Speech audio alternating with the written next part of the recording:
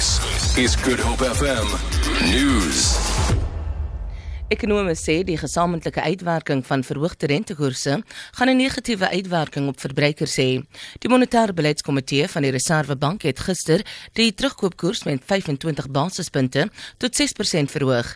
Die prima uitleenkoers styg gevolglik tot 9,5%. Die Reserwebank het sedert verlede jaar die uitleenkoers met 1 persentasiepunt verhoog weens vrese oor inflasie en 'n wisselvallige wisselkoers. Ekonome sê die feit dat huishoudelike skuld as persentasie van besteedbare inkomste hardnekkig op sowat 80% bly staan, beteken dat verbruikers 'n nog moeiliker tydperk in die gesig sal staar.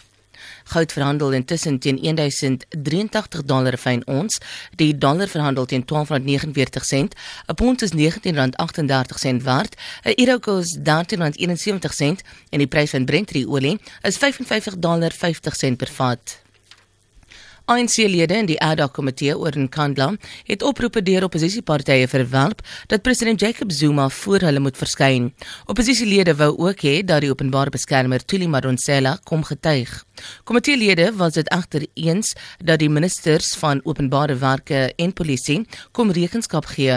Die hoofsweep van die DA, John Steenhuisen, het gewaarsku dat die Nkandla-kwessie nie gaan verdwyn nie. We can't just simply move on. If it's not dealt with properly and we don't get to the bottom of it and we don't come up with an amount that the president should pay in, whatever that may be, for the undue benefit that has been gained at his private property, then this issue is just never going to go away.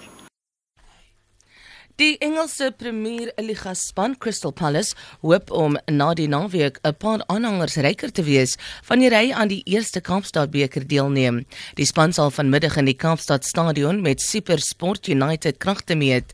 Die program sluit ook 'n wedstryd tussen Ajax Kaapstad en Sporting Lisbon van Portugal in.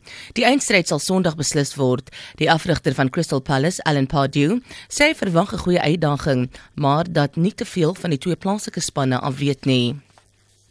3 van die land se topakteurs is tans in 'n nuwe Kwessie Smit-komedie, 2 vir die prys van 1 op die verhoog in Kamsbaai te sien. Hannes Muller, Liz Meyding en Michelle Botha deel die verhoog in 'n klug wat handel oor die liefde, die lewe en pynlike penaries. Die opvoeding onder regie van Niels Klaasen word gekenmerk deur fyn woordspelings, hysteriese situasies en interessante karakters. Vir Good Hope FM nuus, Alexander Rosenberg.